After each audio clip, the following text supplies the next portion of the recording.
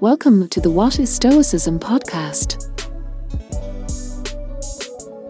The comedian David Mitchell was working on a light-hearted answer to the tricky question, what are things, for his Guardian column when he wrote the following, quote, "What is a call to prayer but a noisy sport without a scoring system?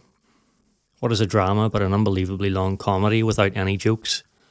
What is an awards ceremony but a strange and inefficient distribution system for vulgar knickknacks?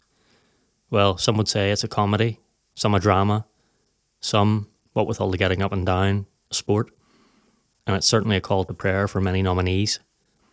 A spoon is just a very ineffective fork with a single blunted tine. A fork is only a spoon with annoying holes that inhibit soup consumption. What is soup but a liquid mousse? And isn't steak and chips just a very hearty, lumpy consommé? Or a hot and greasy weapon? Or a work of modern art? Or a weirdly meaty non-dairy cheese?" End quote. In viewing these things from a different perspective, Mitchell blurred their reality somewhat, or at least the reality of them that we accept without question. I hadn't considered soup as a liquid mousse before. I still don't, of course, but it'll certainly give me pause the next time I see a hot vegetable-based starter or a cold chocolate-based dessert.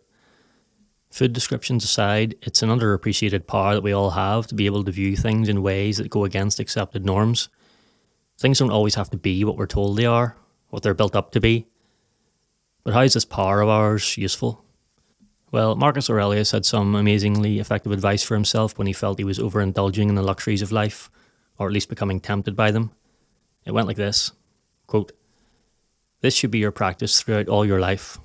When things have such a plausible appearance, show them naked, see their shoddiness, strip away their own boastful account of themselves.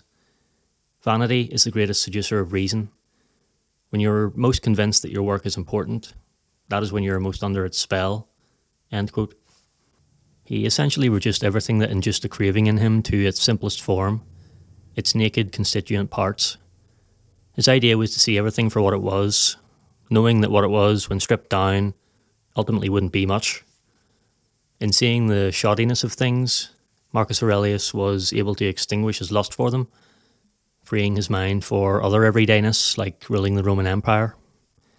This same advice can be just as effective for us today, even the few who don't have an empire to run.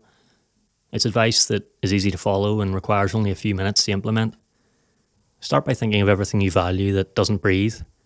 I mean, we could do this with breathing things we value like other humans, but perhaps we don't want to get into describing loved ones' constituent parts. Possessions, things you've acquired, worked hard to pay for, things you desire that are just out of your reach, and things your neighbour owns that you secretly covet. Now take a few of these things and consider them in more detail. You may be eyeing the $1,000 phone that purports to be your portal to every desirable aspect of the wider world, but it loses some of its mystique when you think of it as a small block of mainly aluminium, iron, copper and silicon. $1,000 designer shirts feel nice against the skin, I assume, but isn't their silk material just animal fibre produced by certain insects and arachnids as building material for cocoons and webs? And caviar? Caviar is expensive fish eggs. It's a fun game, I could go on, but here's how Marcus Aurelius did it.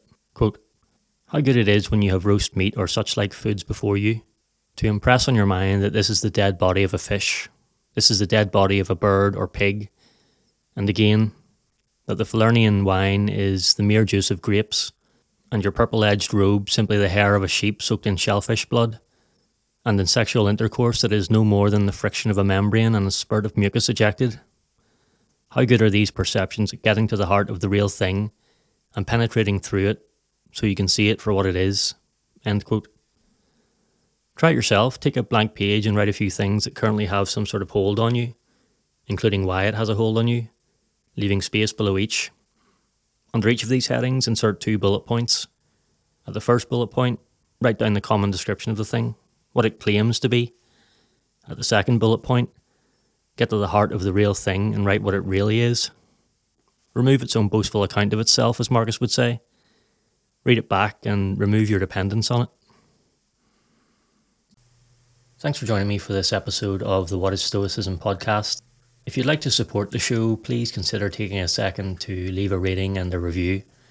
It's a good way to let me know you're getting value from the content, and it helps more people discover the show. I appreciate your support. Thanks so much.